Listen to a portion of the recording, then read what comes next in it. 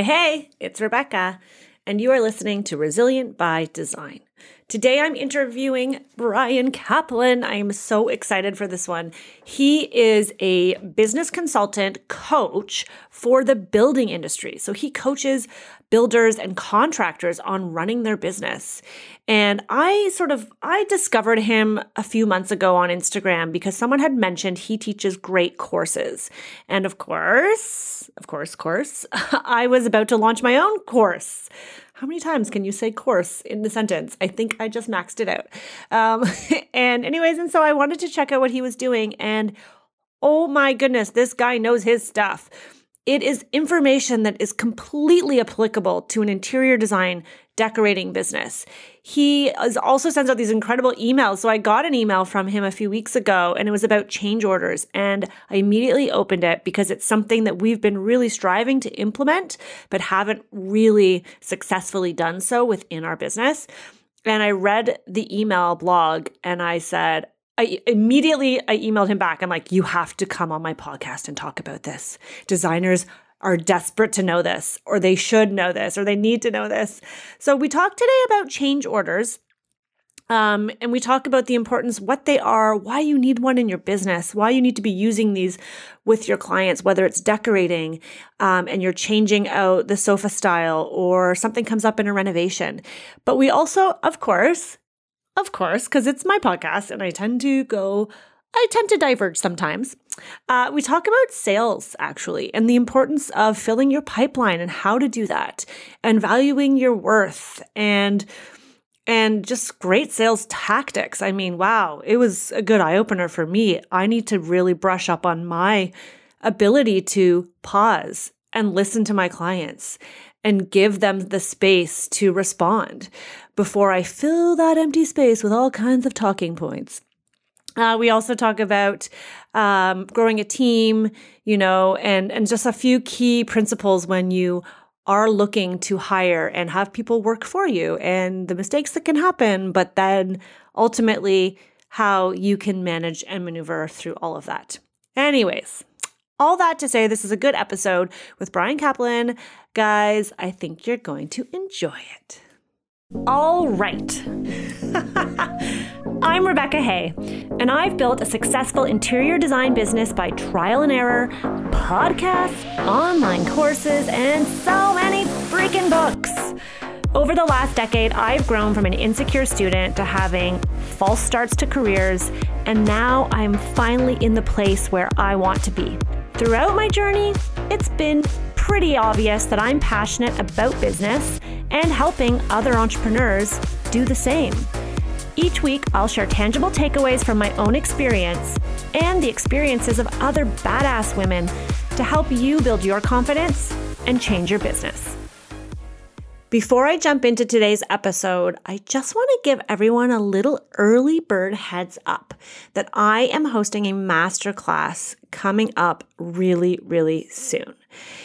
And the idea behind what I'm teaching is that I want to show you how you can eliminate the chaos and get over your fear of actually implementing a process in your business. If you don't know where to start and you're feeling overwhelmed by all the things you know you need to process, but you just don't know where or how to do it, I'm going to bust through all those fears of getting started in this masterclass. And the way I'm going to do that is by showing you strategies that you can use in order to overcome the chaos and get it done. So we're going to talk about different strategies for creating and implementing your unique process from scratch. Guys, I'm going to share all my behind the scenes secrets from 11 years of trial and error growing my business, because you know it, there's been ups and downs, but finally landing on a process that gives me the control that I desired when I started to run my own business and makes running a business that much easier and a bonus, more profitable, because that's kind of important.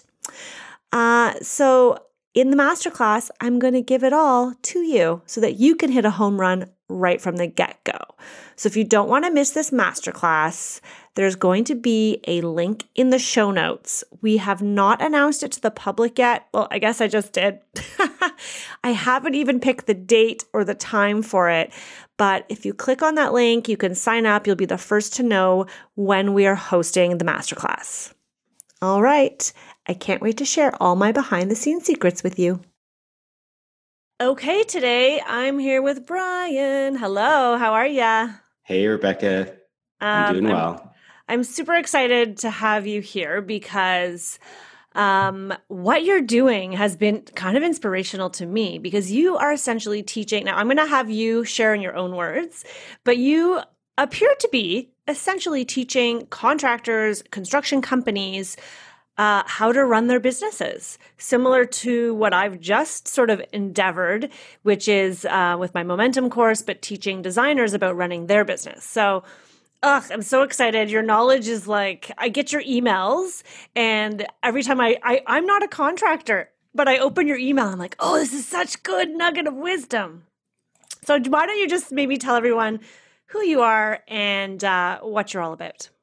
For sure. Yeah. So, I mean, first and foremost, thanks for having me. It's great to be here, and it's nice for me to connect into sort of the design world as well. As you mentioned, I kind of focus on the contracting world or the residential construction world. So I started in the business back in 1999 as a bricky laborer and realized really quickly I didn't want to run stacks of bricks on the scaffold. And so kind of discovered a bit of a passion for woodworking. As a child, like I built everything in Lego, always had blocks in my hand. So it was kind of a natural sort of born to build moment, and kind of progressed through the years. I had my own business for about 7 or 8 years early on, and then started working for a lot of, prominent residential renovation firms here in Toronto, doing large scale addition renovation projects. Worked as everything from a carpenter, a lead carpenter, site super, project manager, general manager. And basically along the way, I've always kind of looked at things as a process. I've always tried to systemize and leverage time because, we can always get more money, but we can never make more time. And so how do we actually get efficient at that? We were talking, off this just a little bit about process and system. And that's really what it comes down to is how do you get more out of the time that you have? And so kind of all the lessons that I've learned and mentoring all these people along the way, I just kind of thought about, hey, 2 years ago was this kind of aha or pivot moment in my career where I thought I could go and help other construction companies because I know how difficult the business is. Whether you're an interior designer or you're, a general contractor listening to this, like the truth is, your jobs are hard. Like you've got demanding clients, you've got lots of volume of stuff to manage. So it was really about bringing sort of what I know to the forefront and helping other businesses really succeed. Yeah. And I mean, there's so many moving parts, right? And as a designer, it gets super overwhelming and no one teaches us. And I'm pretty sure contractors are the same because I've worked with my share of contractors and they all work differently. Yeah. But no one teaches us how to structure your business and how to successfully complete a project and keep your clients happy.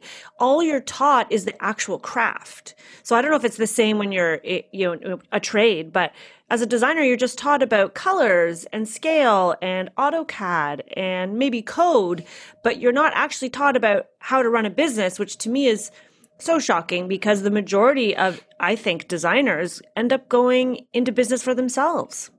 So, and I know I see that with contractors all the time. And I think, oh goodness, why don't they have a better system? But I mean, I can't tell them how to run their business. I'll just refer them to you. Yeah. I mean, and you hit the nail right on the head there. I think a lot of us, I always use the analogy because this is my story is, we kind of fall into the business as builders, right? So if you're naturally good at something, like when I was 11 years old, I was painting garage doors in my neighborhood. And so, I've always kind of just like had a inclination towards that industry. And I think a lot of guys, they grow up, maybe their parents or their dad has a construction business and they grow up through the trades. And it's a very common story you hear. And as I said, we kind of fall into the business. And when you fall into the business, there's not really, a business sort of course or some certification that you're supposed to take. And chances are too, if your dad or uncle or whomever is kind of bringing you up through the trades, there's a good chance they never went through any sort of business training either. And so, the apple doesn't fall far from the tree. So it's no question. And then on the designer architect side, I know that it's, you're taught about specific things in the discipline, but not, how do I actually be an entrepreneur? Like, what does that look like? Totally. And I find, especially in my course with my students, what I found is, it was interesting. I was actually just telling Bryan, I was telling you before we started about how, I just did my first course and it was amazing and the students were incredible. But that I realized I was giving them a lot of information because I just want everyone to have like all the tools. I'm like, do it all. And everybody's like, this is a lot of information. But what came out of that was the most questions I kept getting asked were about process. The questions people were saying was like, can you go back? Oh, you mentioned this thing that you do. Can you elaborate on that? Or what is this discovery call? Or, what do you do at the end of a project to close it out? And the questions really were about what I just call process, which is the systems that you have in place in your business internally, but also client facing. It's sort of twofold is how I see it. And I know that you talk a lot about that with your contractors. And one thing we're going to get into today that I really want to hear you talk about, which was kind of the reason I reached out to you, is the idea behind change orders. And what does this look like? I know that even for us, it's so funny. It's literally, we use Asana for project management within my team to task people. And there's like this one task that keeps floating around in Asana that is not achieved. And it's about setting up a what is it called? A change order or a work order change form, or I don't even know what it's called. I'm like, I've tasked my team with doing this thing and it's been like a year because we get into the project and we're like, yeah, okay, so it's a fixed fee and that works really well. But then what happens during the process when something changes? And usually, and I will be honest with you, I'm still like most designers where I'm like, okay, I'm a nice person and it's just one thing. We literally just went through this on a project in the East End and it just started to spiral. So at first it was, you know what? Don't get the chairs. We're not going to get the chairs. We're going to find the chairs ourselves, but everything else is great. Great. And then I'm like, it's a one-time thing. we're not going to make a deal about it. And then it was something else. And before we knew it, the whole thing had been turned up on its head. And here we are running around spending all this extra time that now I couldn't charge the client for. Or there was a surprise, like if it's something when it comes to like the painter, we just got the invoice for the paint and I looked at it and I said to my team, I'm like, can you make sure that this matches the quote? And they looked like, oh no, it's so much more money because the client requested a change. And so I said, okay, but was this communicated to the client? Like how much and did like, what was the margin on this? Like how was this communicated? Well, like we don't have, as you know, it's still an Asana task. We don't have a like change order form. It's a verbal communication on site, which, often designers are doing that and you can get away with it and everything is fine. It's those few times, and I have had many experiences and yet I still haven't implemented this into my system, right? Where the client says, well, I didn't realize it was going to be that much money, or I didn't realize it was going to add to the timeline.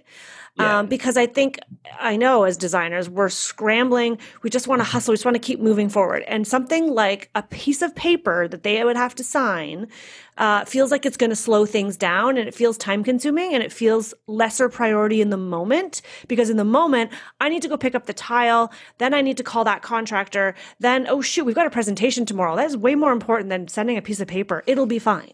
Right? Am I right?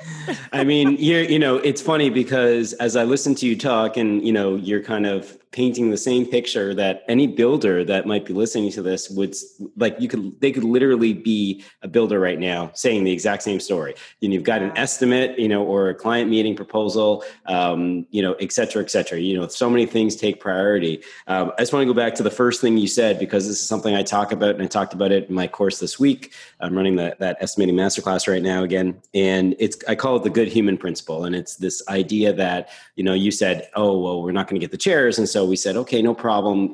We won't bother like working on charging anything or this, that, or whatever. And then it just keeps spiraling, right? And as humans and as good people, I mean, 97, 98% of us will take that approach, right? There's only like 2% of the world that's incredibly cynical that takes the other approach. Yes. But the majority of us take this good human approach. And so we're very sensitive to the costs that our clients are paying. And also, there's this hidden thing inside of us too, where if we don't have that process set up, it's very difficult for us, or very easy for us to get overwhelmed, and very difficult for us to change that pattern. And so it's something that's really important.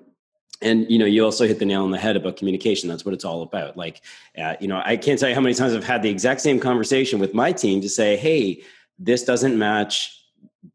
Let's go back to the paperwork. What does the paperwork say? And then there's no paperwork, and you're like, So, yes. and then you get the client, the famous words that the client uses that you never want to hear is, if I had known, insert blank. Right. And those are the words that, as a designer, as a GC, whoever, you just never want to hear those words. Right. Because ultimately it means that we failed at the communication side of things, and we haven't done our role as construction managers, whether, you're working in your capacity as a designer and doing some CA, or if it's the GC, managing that client experience, et cetera, et cetera. But collectively, it means that we failed. Right. We haven't communicated. Oh my God. Excuse me. I just wrote that down. So, like, catching my breath. It's so weird. No, I just wrote that down because it's so true. It's interesting. I always say to my team that if a client reaches out to us to ask what the next steps are, we have failed. So Correct. That's my thing. I always say, if the client's calling us or emailing us saying, and now what? Then we have failed. My goal is that we don't ever have them coming to us. We're ahead of that. But then the second sentence, because literally I feel like this just happened to us, and it's that icky feeling like, if I had known that it was going to take this long, I wouldn't have done A, B, and C. X. You're so right. And that is worse, because that is like, you're already far down the path. You can't. There's nothing you can do about it. You can't resolve it. Yeah. And you just feel like crap about it is the reality. So, yeah. Yeah, because we're basically all people pleasers, especially designers. We just want to make it beautiful. We want you to be happy. And sometimes we don't understand that actually there's certain set tasks and systems that will help make that client happy. And I always tell my designers, it's not about what the space looks like. I've had so many people hire us who've worked previously with designers who always said, no, the space looked great, but we didn't enjoy her process, or but we never knew when the billing was going to end. It's never about the finished product. It's usually about the experience of working with them. Yeah. Client experience journey. I mean, that's something that's really forefront in my mind right now. And something you may or may not see a blog series coming out very, very shortly on that. I'll definitely keep my eye for that one. So, it's something that I think is often overlooked. It's not a sexy topic, really. It's not exciting, especially for builders. It's not necessarily something that's at the forefront of their minds, but I think it's such an important lens to look through, because ultimately, I'm not saying you drop absolutely everything and you do absolutely anything for your client. And I know that as service-based professionals, we tend to do that. But the idea is just, in a very simplistic form, think about your experience shopping online, or thinking about, what your experience is with any other brand that you sort of work with, and just trying to understand, like, what does it look like from a client? And I think oftentimes, especially as builders and designers, and we all have so many details running through our minds at any point. We never want the clients to see our busyness through the lack of communication kind of thing. And so when we are completely frazzled with all these different things, to your point, if they're calling us and asking us what the next step is, then it means that we're failing in that experience, right? We're failing on that journey. Totally, 100%. All right, so let's talk about this change order thing. I will tell you too, Bryan, a lot, like almost maybe if not all of the contractors we have and do work with, they're not using this. They're not doing anything like this. So, you sent an email, which is why I emailed you back right away. I'm like, you have to talk about this on my podcast. Where you basically, and I'm going to let you talk about it, but you say that you talk about why change orders happen. So I think some designers listening to this probably are like, what the heck is a change order? So we're going to maybe need to describe that. And then talk about, why it's necessary. And that I love that you say done is better than perfect, but I'm getting ahead of myself. I'm like looking at your email again. And I'm like, oh, it's so good. Maybe why don't you just tell everyone who's listening, what the heck is a change order? Yeah, for sure. And the first thing I'm going to say is that there is a ton of stigma associated with these two words. I think a lot of people, clients, designers, architectural partners, builders, alike. I think everybody hears change orders and their neck muscles tighten up a little bit and everyone gets a little bit, there's this negative connotation that's there. And one of the views and sort of perspectives I try to bring to this is, for anybody that has any sort of accounting background or anything, we all have a balance sheet in our corporation, and our balance sheet is a snapshot in time. And what I always say is that when you're going through your estimating process, whether you're a designer, an architect, builder, it doesn't really matter. When you're going through that process, there's only so many details you have at that moment, right? So your estimate is a snapshot in time. And it's natural through the design and sort of production journey that things are going to change. And it's about just getting in front of that conversation really early with your clients. Again, whether you're a designer, architect, builder, it doesn't really matter. It's really about getting in front of that early and saying, look, things are going to change. There's 4 kind of basic reasons why things might change along the path here. And I just want you to be prepared that this is the process. This is what it looks like for how we're going to, sort of manage this as we go on. So in the simplest form, a change order is really just the change from that initial estimate, whenever that last estimate or that working budget was assumed, to any current information that we have. And then there's kind of a delta in between. And, I think one of the things that you mentioned, which we'll get to, is that time component, because it's such a crucial thing that even people probably listening to this that do use a change order system probably miss this one. And it's such an important piece. Mm-hmm. So essentially, what it looks like in construction, it can also is something, for example, actually give us an example. You'll be better at pulling these examples out of your head than I am. Yeah. The most classic one I would say is I spent a lot of time working on those large scale addition renovation projects. And we'd always use something called the discovery period, which is after demolition. It's kind of the discovery period of like, what are we going to discover behind the walls? We obviously know the city well. We know these types, these double brick homes pretty well. So we do know what to expect for the most part. However, there's been tons of times we've been surprised by certain things. And so ultimately, that's probably the easiest one I could say is like that discovery period. We're going to look at our project estimate, all of our assumptions that we've made and what's different now from what we thought kind of thing. Mm-hmm. And at that point, we have to use where we were at and then take the new information and make kind of an analogy or analysis of like, are the costs relatively still the same? Because the scope of work might have changed. And then the client has to see it on paper and sign off. 100%. That's the part designers don't want to do. Yeah. And builders don't want to do it either. And, I have one of my clients had this line and I put it in my Instagram feed and he said, if you don't document it, it didn't happen. And it's such a great term because, and that's really what it comes down to is, not to skip to the end by any means, but here's what I'll say as a kind of a nugget out of all this conversation is that if you're a builder or a designer and you get to the end of a project and you've got differences in costs from what you had a client agree to what the actual costs are, mm-hmm. if you follow a process along the way and you document every single step, there's no conversation. It's simple. It's basically they were in the know, they were communicated to, they signed off on everything. They might still not be thrilled that it took longer and cost more, but it was communicated throughout the entire process. And that's really the bottom line. Yeah, they're driving it. I can think of a very recent example that designers might resonate with. We designed a custom sectional sofa for a renovation project. And then, when we started getting closer to the end of the reno, we were still waiting on the fabric because COVID and fabric is ridiculously delayed. And I was in the space with my team and I said, do you think that we're going to be able to get this sectional around the corner in the hallway? Like, we measured the elevator and it's fine, but once we enter the unit, like, there's a right angle. And I thought, can we just double check that with our supplier? So sure enough, so the team went and checked with the supplier, and the supplier's like, yeah, that's probably going to be too tight. And they'd already built the frame, but they hadn't started to upholster it. So they could modify the frame.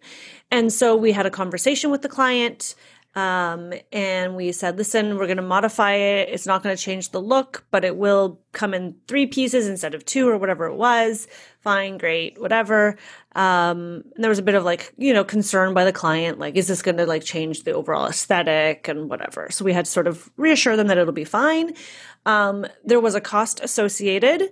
I don't know what it was, but I ate the cost because it technically was our fault, because as the designer, we should have foreseen that, because the cost was that they already made the frame. So now they had to change the frame. Okay, regardless.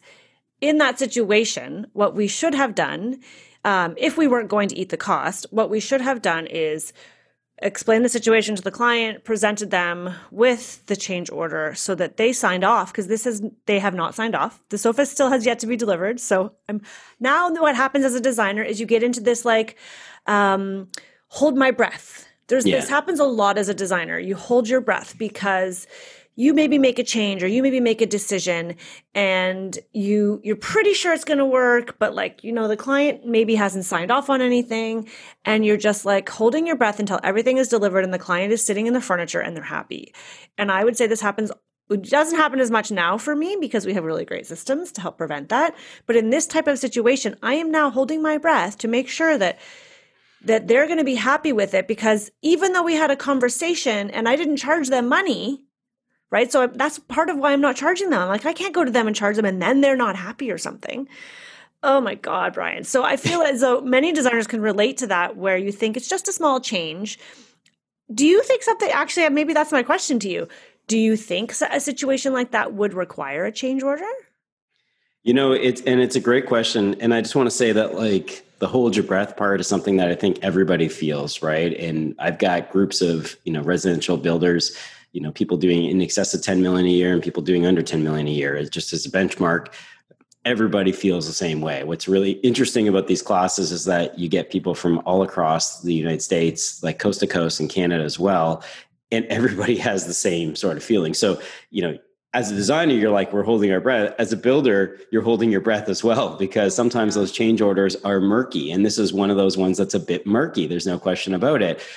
There's, I guess what a client would call a professional responsibility is kind of how they look to us, whether you're a builder or a designer, architect. And I've been in these conversations with other architects before as well, where there's been a question of something that's been designed and does it functionally work? Can you get this piece of furniture through this hallway, or does it have to come in pieces like IKEA? So, and I think ultimately, I think a big picture point that we always used to talk about with clients is that they have to understand that. So I went to IBS this year, little segue story, stories sell. So this will be impactful. Mm-hmm. I was at IBS this year. I sat in on a panel, and there's IBS a fellow. IBS or IDS? Yeah, sorry, IBS, okay. And not irritable bowel syndrome, but the International Builder Show. I still don't know why they haven't changed it, but terrible. Yeah. So there's a builder just outside of Chattanooga, Tennessee, named John Crabb, and it's Crabb Custom Homes, I believe, is their name. And he was in this panel, and he's just, kind of a bigger Southern gentleman, kind of thing, and has a deep voice. And he basically piped into this audience of, 300-400 people and said, one of the things that he tells the clients that he works with is, your home is man-made. Jesus was a carpenter, but he wasn't one of the carpenters on your project. And so the message there is that, life is messy. There is no real black and white, and there's nothing perfect, right? And so it goes to follow that a construction project is not going to be perfect either. But these are costs of work. And that's kind of those 3 words, cost of work, is something that I make sure that people have in their contract, a specific section that talks about cost of work, what is a cost of work and what isn't. So we can always reference that. So to your question, should this be a change order? It falls in a bit of that, what we call the error category, right? Which is the fact that it's a man-made or a person-made project, right? And that's really the reality. So, can you actually go and feel good about it and have that conversation with the client? That's a whole other story. But ultimately, you follow me for a bit. I talk a lot about not eating costs, and as a builder, as a designer, architect, as a basically service professional, you're putting the effort and the work in. So the fact that you're actually eating those costs, it actually bothers me to hear that, just because we also did it for a long time too. So not saying that we never did it, but my goal is to try to help people not to do that.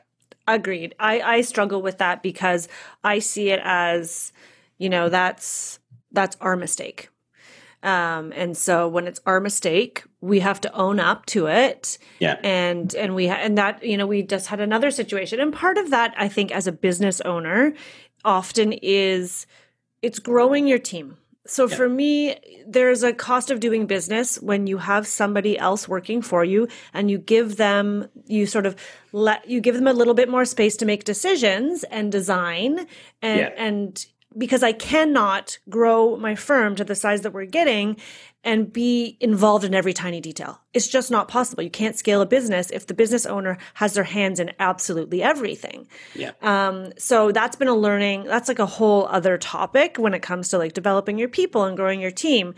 But that has been a learning experience for me. We had another situation on a different job this spring or this summer where, again, I'm having my designers, like, they're stepping up to the plate and they're taking on more. I'm starting to do more of the coaching and the podcast and all this fun stuff.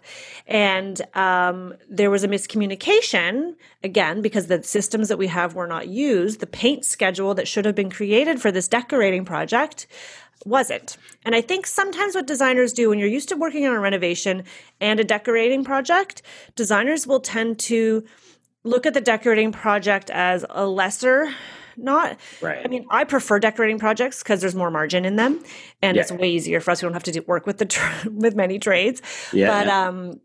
But it's seen as, well, we don't have to because we're not giving this to, a contractor, we don't maybe need to follow all the steps. And it's when you skip those steps that mistakes happen. So the painter went to paint and I was on site to help select the color, and my designer was the one communicating with the painter, but didn't communicate, because we did all this beautiful paneling on the walls, didn't communicate trim was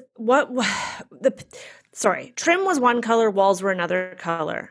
But he took it as, the two-step trim was one color and then inside the panel was another. And he went ahead and painted it. And then when my designer went, she said, that's wrong. Like, he should have known. And I said, no, that's our fault, because you weren't as specific with him as you could have been through either the paperwork or labeling the walls or whatever it would be. And so he said, well, it's going to cost more money because it's more hours for me to paint over it. And so my designer asked, okay, well, can we charge that to the client? I said, absolutely not. That is our mistake. They're hiring us as a professional to not make these mistakes. And it sucks as a business owner because it's out of my pocket, but it's a learning curve for my designer, and mistakes will happen. So I know eating cost, it's a tricky fine line. It's understanding when you're at fault, you need to be able to own it. But then at the same time, when it's like you say, it's just sort of the cost of the work of doing this business, that has to be, the end user has to pay for that. Yeah. And it's so tough. And I think it's very contextual as well, right? In the example that you gave, it does feel like, if I was the business owner, I'd say, okay, I think great leaders look inside when scenarios like that happen, that we don't look to the team member that maybe didn't follow a step or whatever it is. We look inside and say, hey, what did I fail at? How did I not put that person in a position to succeed? And so I think, it's very tough. Like, as you're talking, I'm thinking, I'd probably eat that cost, like in my mind, I'm just imagining, and it's like, that's the reality. So, but the trick is, in all of this is, what do we do with that information now? Right. So, what can we do to take off that Asana floating task, right? That floating change order task. I'm going to make the team listen to this episode.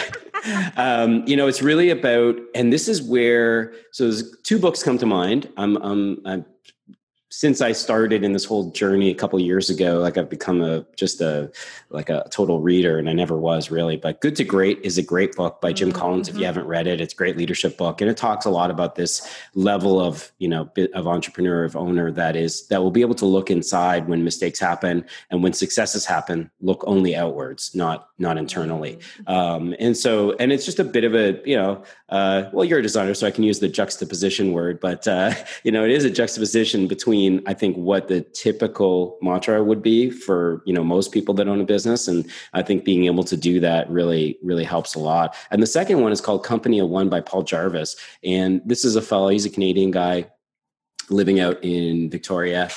And he wrote a book, and it just talks about Company of One is, kind of like what I run right now. But at the same time, you could be in a big company running like a company of one. And so for your team that might be listening to this, the idea of empowerment is really important, that they understand that they have decision-making capacity on the front line, right? And that's really it for you as a business owner, is kind of like, it's not so much about the leash sort of thing that we talk about, but it's just really about, sort of internalizing a bit of that mantra and saying, I want people to grow and thrive. Now, I always used to call something controlled failure, like you talked about, right? You have your team, you want to develop them. And so you have to let them make decisions and make errors and all of that. So what we try to do is we try to do that in a controlled manner, right? We do it with things like, in all fairness, the paint thing, it doesn't sound like I don't know how large of the volume of work it was, but it doesn't sound like it's a massive thing. It's not like you built a $12,000 sectional that now has to get thrown out because you need a new one. Like, that's a different story. So to me, that fits the controlled failure model, I would say. Mm-hmm. Yeah, for sure. And I think I learned too. I mean, when I worked for another designer, I made mistakes. And you can't be too hard on people when it's exactly what you say. Always say, you got to look at yourself. What am I doing wrong? It's hard because I think too, as a business owner, when you get that concept that if somebody on our team makes a mistake or doesn't do something the way we want them to, we have to look at ourselves as the business owner and as the leader. But we can sometimes, at least I know I can be extremely hard on myself. Right. So you have to be careful to understand that, you though everything is your fault as the business owner, and maybe your fault is hiring the wrong person in the first place, right? You got to give yourself some grace. Sure, for sure. Yeah. And I always say that to my people is, don't be so hard on yourself. Like, life is messy. And one of the things in the coaching world that we often talk about is leaning into the pain points that you're experiencing, to really understand what your drivers are, so that, like your internal kind of emotions surrounding a topic and things like that. And then the second part to that is, being able to sit in that and be okay with it, because life is messy, right? We know that, right? In family, in business, in just personal life, there's nothing that's like simple. So, and the truth is that, to bring it back a little bit to change orders is a messy mind state for people to sit in as well, because as humans, we like story loops to be closed, right? We like the start and the end of something to be complete. And sometimes it's not as simple for us or for our clients as it is for us, just in terms of how a client's going to view a change order versus we're going to view it. Right. Totally. Okay. So let's circle back to these change orders. How do you, because for me, it's always about set yourself up for success by educating your clients early on, so that when a situation arises, or when you get to step 6 or whatever it might be, they know what to expect. So how do you educate before do you talk about, how do you let people know that when something changes, this is our procedure? You mentioned contract, but how do you recommend people do that? Yeah, great question.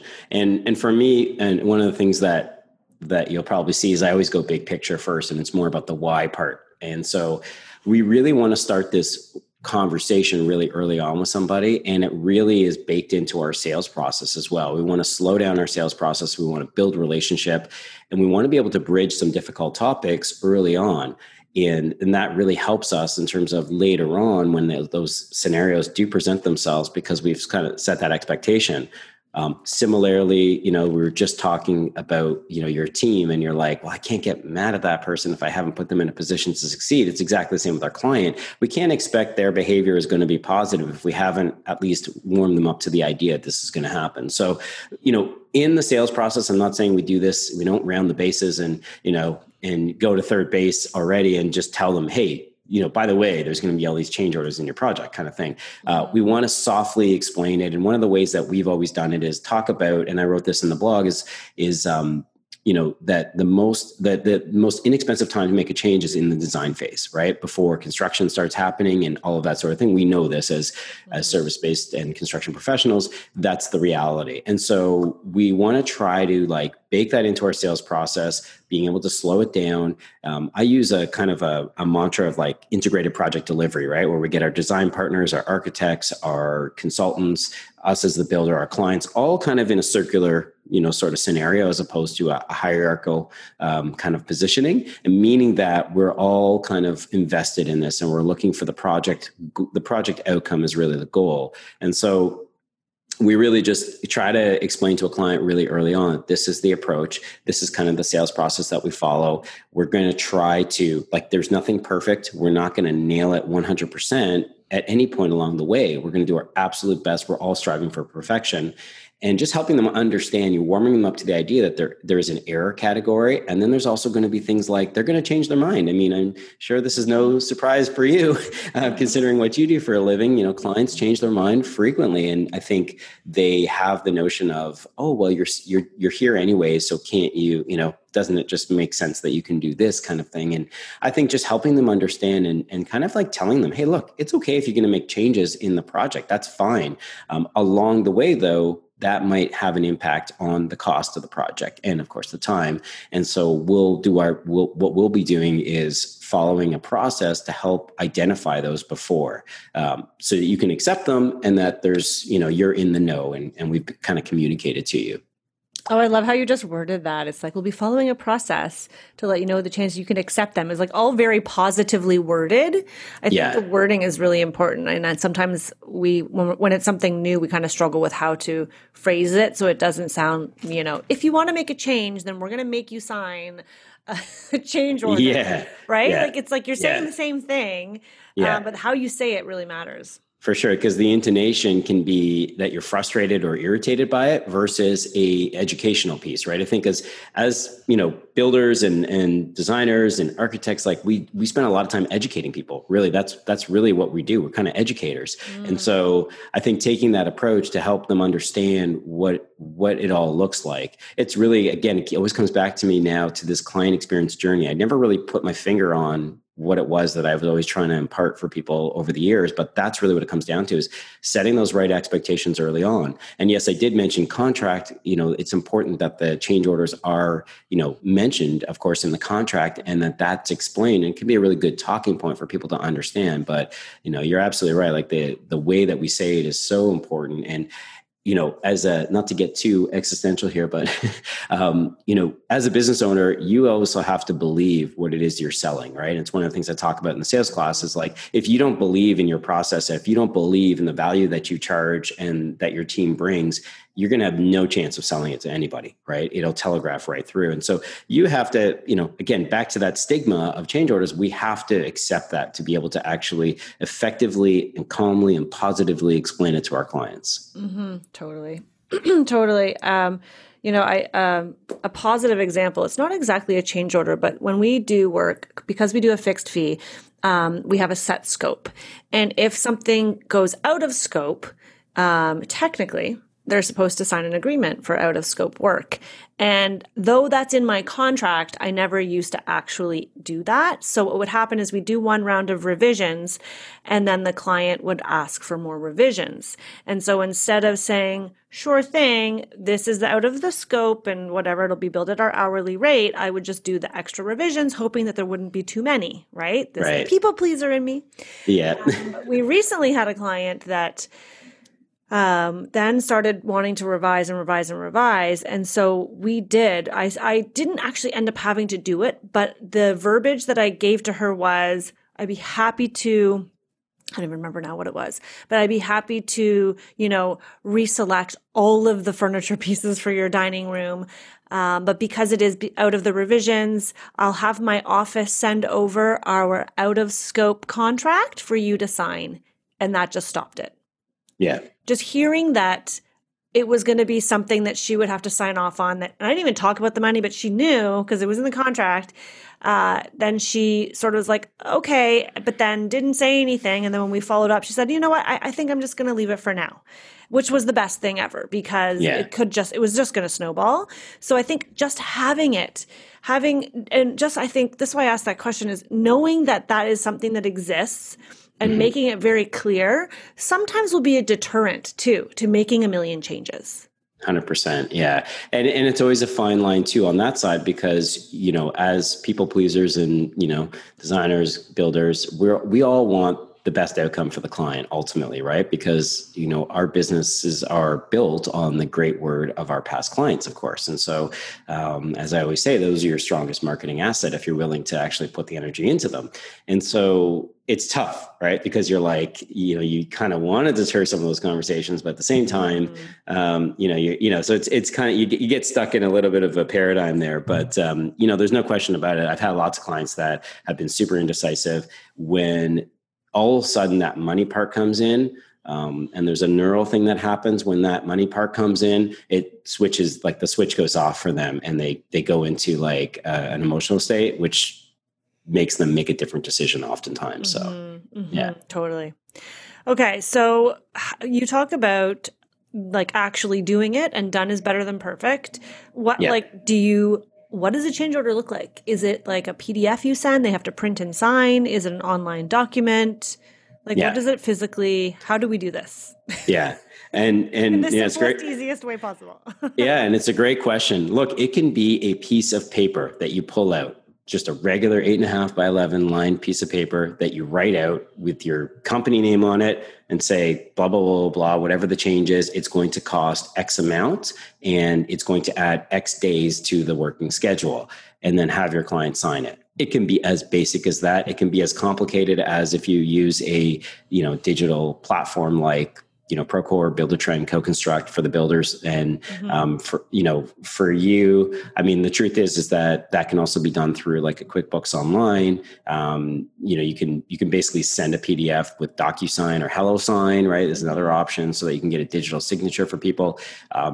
We're always trying to remove some friction in the process is really what it comes down to. And so we're trying to make it as simple as possible. Obviously, in this contactless world that we're kind of living in now, even though our industry is full of contact, if we can make it super easy for people that they can just sign on a phone or something like that with their finger, that's the ideal scenario. Really, there's two main components of a change order. We want to highlight the scope of work change and then the cost that's sort of associated with this. And then that second part that's so crucial is the time piece, because there are a plethora of reasons why, you should add time to every change order that you do. And, one of the things we said kind of at the top of this podcast was that if you have documented this all the way, through the process, there's no conversation at the end when you are 25 to 30 days over the initial schedule, because you've communicated those little chunks along the way. And, in my class this week, I talk about estimating labor, because it's one of the hardest things for a builder to do is if you have internal labor teams. And I always say that far too often we price it based on what we want it to take versus what it will take. And I think, for anybody that's like a young business owner, interior designer, builder, whomever, the rule of thumb is work out what you think something's going to take and double it. And then you'll be close. You'll probably still be under, but you'll be close. And that's the reality. It's so true. I mean, I know as designers, we're always doing that when it comes to just the design portion. And, if it wasn't for Kimberly Selden and me doing the business of design years ago and hearing her say that at the time, she said it was like 4 to 6 weeks to do a design. I'm like, oh my God, that's so long. And now I can't even imagine doing anything in 4 weeks. Right. So, I mean, it comes with experience, but you're right. And I see my friends do this all the time. I had a friend just reach out, a designer friend saying, they've got 2 inquiries for kitchens. And this was this week. And right now we are in going into September. And she's like, they want it done by November. What do you think? I'm like, well, anything is possible if you don't care about the details and you don't want to work with a designer, because that doesn't give you time to design it. And I said, no, the fear sometimes with that is, well, maybe I won't get the job. Yeah. maybe they'll hire somebody else who can do it faster and cheaper. Yeah. That's usually not the right client, but there is that fear of wanting and needing cash flow. Yep, for sure. And I think that's something that every business owner faces. So there's no question about it. And not to get off topic, but from a sales side, I would say to people that people do want to be told what it is. So you can use these words. We're really excited about your project. Currently, we're booking for X month, whatever it is, kind of thing, or the fall of 2020 or the spring of 2021. And then the most important thing that you do is you be quiet. Oh my God. Can you teach me more about this? Everyone says this. It's so true. Kimberly Seldon says this thing where she would give the price. She would quote in the consultation, she'll say, it's going to be $10,000. And then she's like, and then you sit on your hands and you don't say anything. Because we have a tendency to fill that negative space for fear of how the other person's going to respond. Yeah. And it's all about power shift, right? In the conversation, it's all about the ability to say, I'm going to make somebody else meet me halfway here.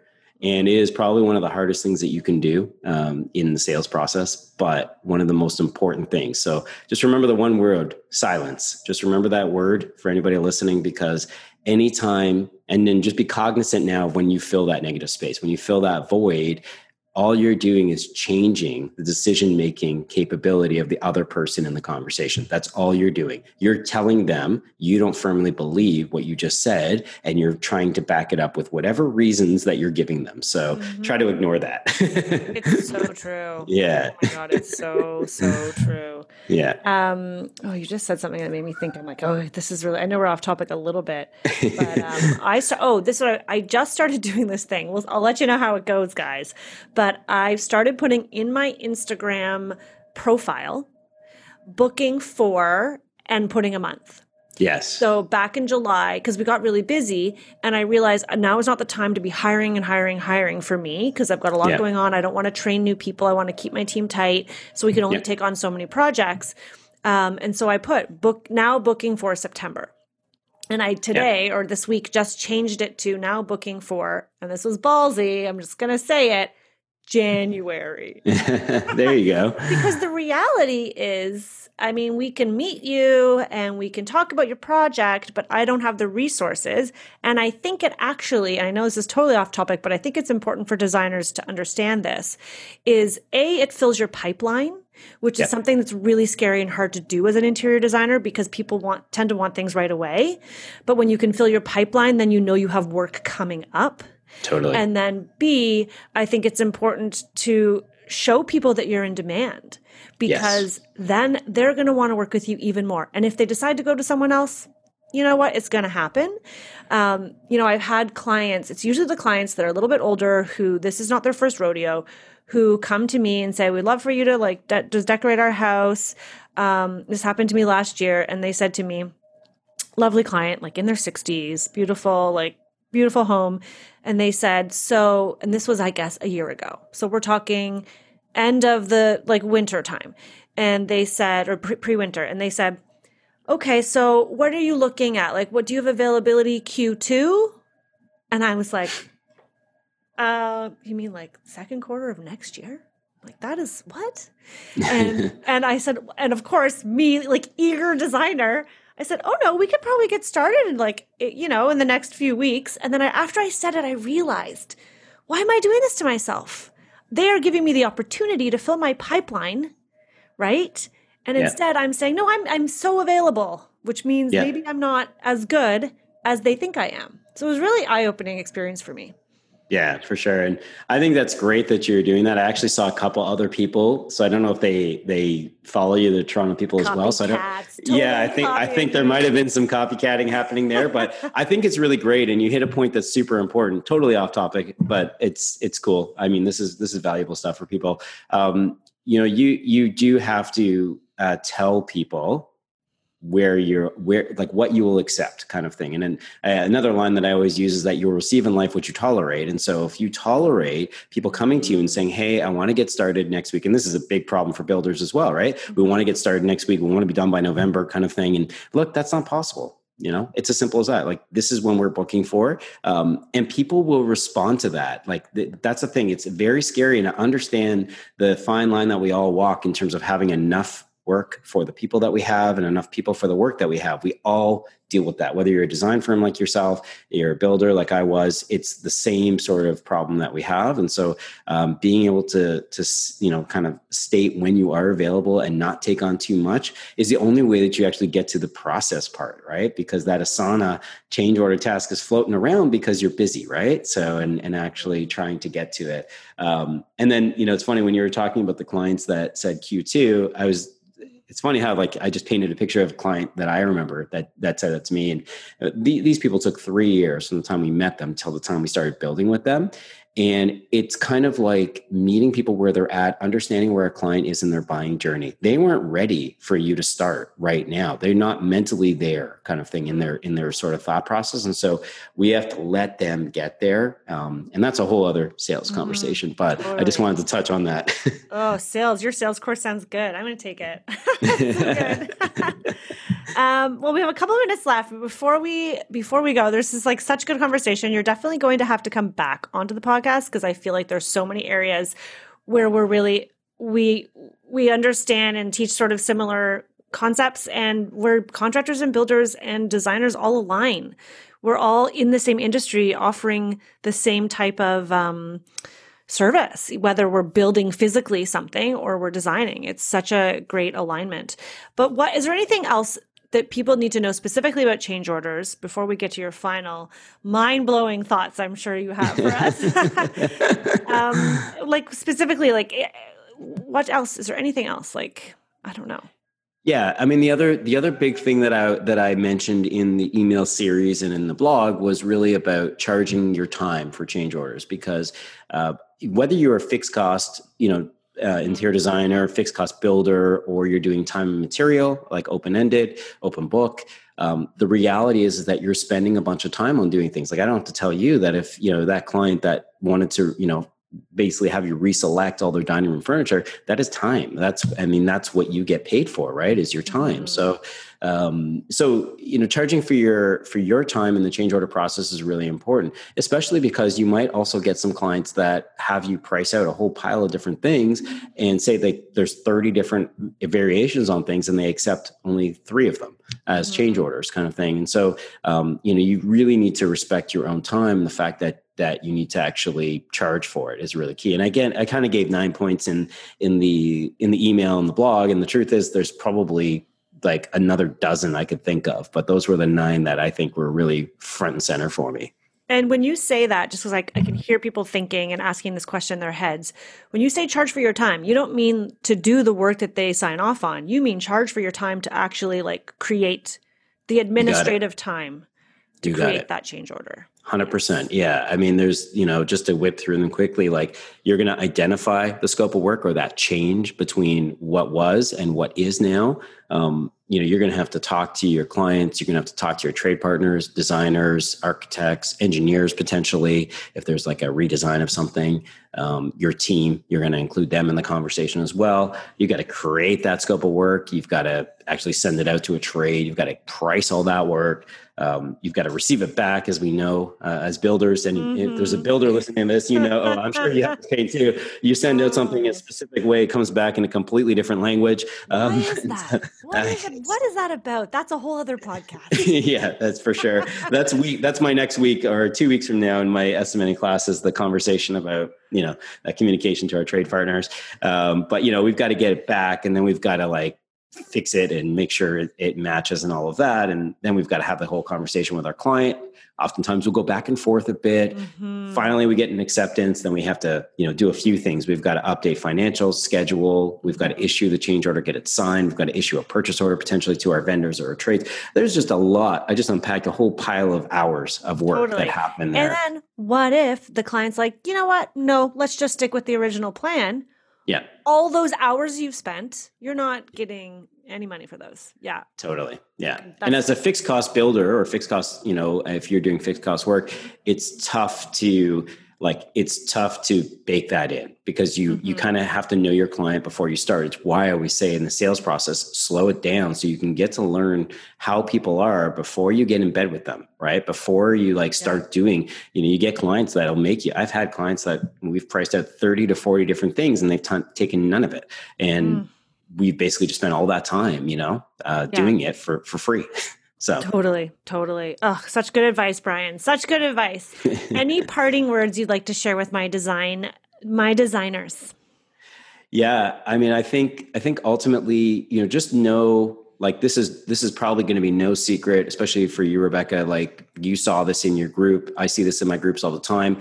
Everybody listening to this, you all feel the same way. You all have this level of uncomfortability, not just with change orders, but we talked about sales today. We talked about expectation setting as, if you're working for somebody as a designer, you want to please them, right? You don't want to make a mistake also. Just know that the world is not perfect and that ultimately mistakes are going to happen. It's really about what we do with those mistakes. It's where we go to improve our process, that fun word that everyone loves to talk about. What are we going to do to make sure that we can learn from this experience and not have that happen again? And then, the other big thing I would say is that we have to just kind of get okay with the messy parts of life, and change orders are a messy part of life. You have to try to get to that place where you're okay with it, because ultimately you've got to be the ambassador to sell that to the client, to help explain and educate to them why this is going to happen potentially and what it's going to look like when it does, and which is the final point of the client experience journey. Always remember that it's, you have a whole pile of clients. Your client only has their own project to think about. And so when you are speaking to your client, always just remember to drop the baggage that you have with everybody else and focus and be really present with your client, understand who they are, meet them where they're at, and speak to them in a language that makes sense for them. So good. Thank you so much for this. This was really enlightening. I am you can hold me accountable. I'm going to have those change orders. So I need a system set up. It's going to be up and running before, I don't know, next quarter. There you go. I'm going to go Beautiful. back to my team. I love it. Thank you so much. Before we sign off, can you please let everybody know where they can find you? Oh, and what are the master classes that you offer? Yeah, great. Thanks. I run 3 classes on 3 core components, I think, of anyone's business, really. The first one is called Know Your Numbers, which is a sort of A to Z accounting course. If you have no idea what those 4 financial statements your accountant sends you every year, and if you don't really have any sort of tracking system or any idea what the difference between markup and margin is and all of that kind of fun stuff. It's an A to Z accounting course. My mom was an accountant, and so I've kind of learned through the years. I'm not an accountant myself, but I've learned enough to be dangerous. Let's put it that way. So I teach that class. I teach a sales class that really, goes through that relational selling process and helps people understand some of the triggers that people, humans that we're selling to, the strangers that we meet, how they think, what their thought processes are. So it's not just here's a list of objections. It's really, there's a lot of crystallized understanding of how you sell to people. So the sales class is great. It's some fantastic conversations that come out of that one. And then I'm currently in the estimating masterclass. So if you've struggled or, found estimating to be a challenge at any point or for any period of time, it's a great sort of eye-opening course, just, exploring lots of different methods. And, one of the big things I know we keep talking about is like in these groups, you just get to like see what other people are doing and hear their experiences. And you kind of get a wide gamut, at least for me in my classes, I get a very wide gamut in terms of, I'll just use gross revenue as a predictor, but it's not necessarily always the best judge of business size. But, you get anywhere from like the small contractors doing $1 million up to, plus 10 million plus kind of thing. And it's just really powerful for people to hear, from other people. And then if you do want to learn a little bit more about me, the easiest place is constructionconsulting.co. It's the same handle on Instagram as well, where I post a lot of content, as you know. So yeah, that's awesome. Yeah, everyone go follow him on Instagram.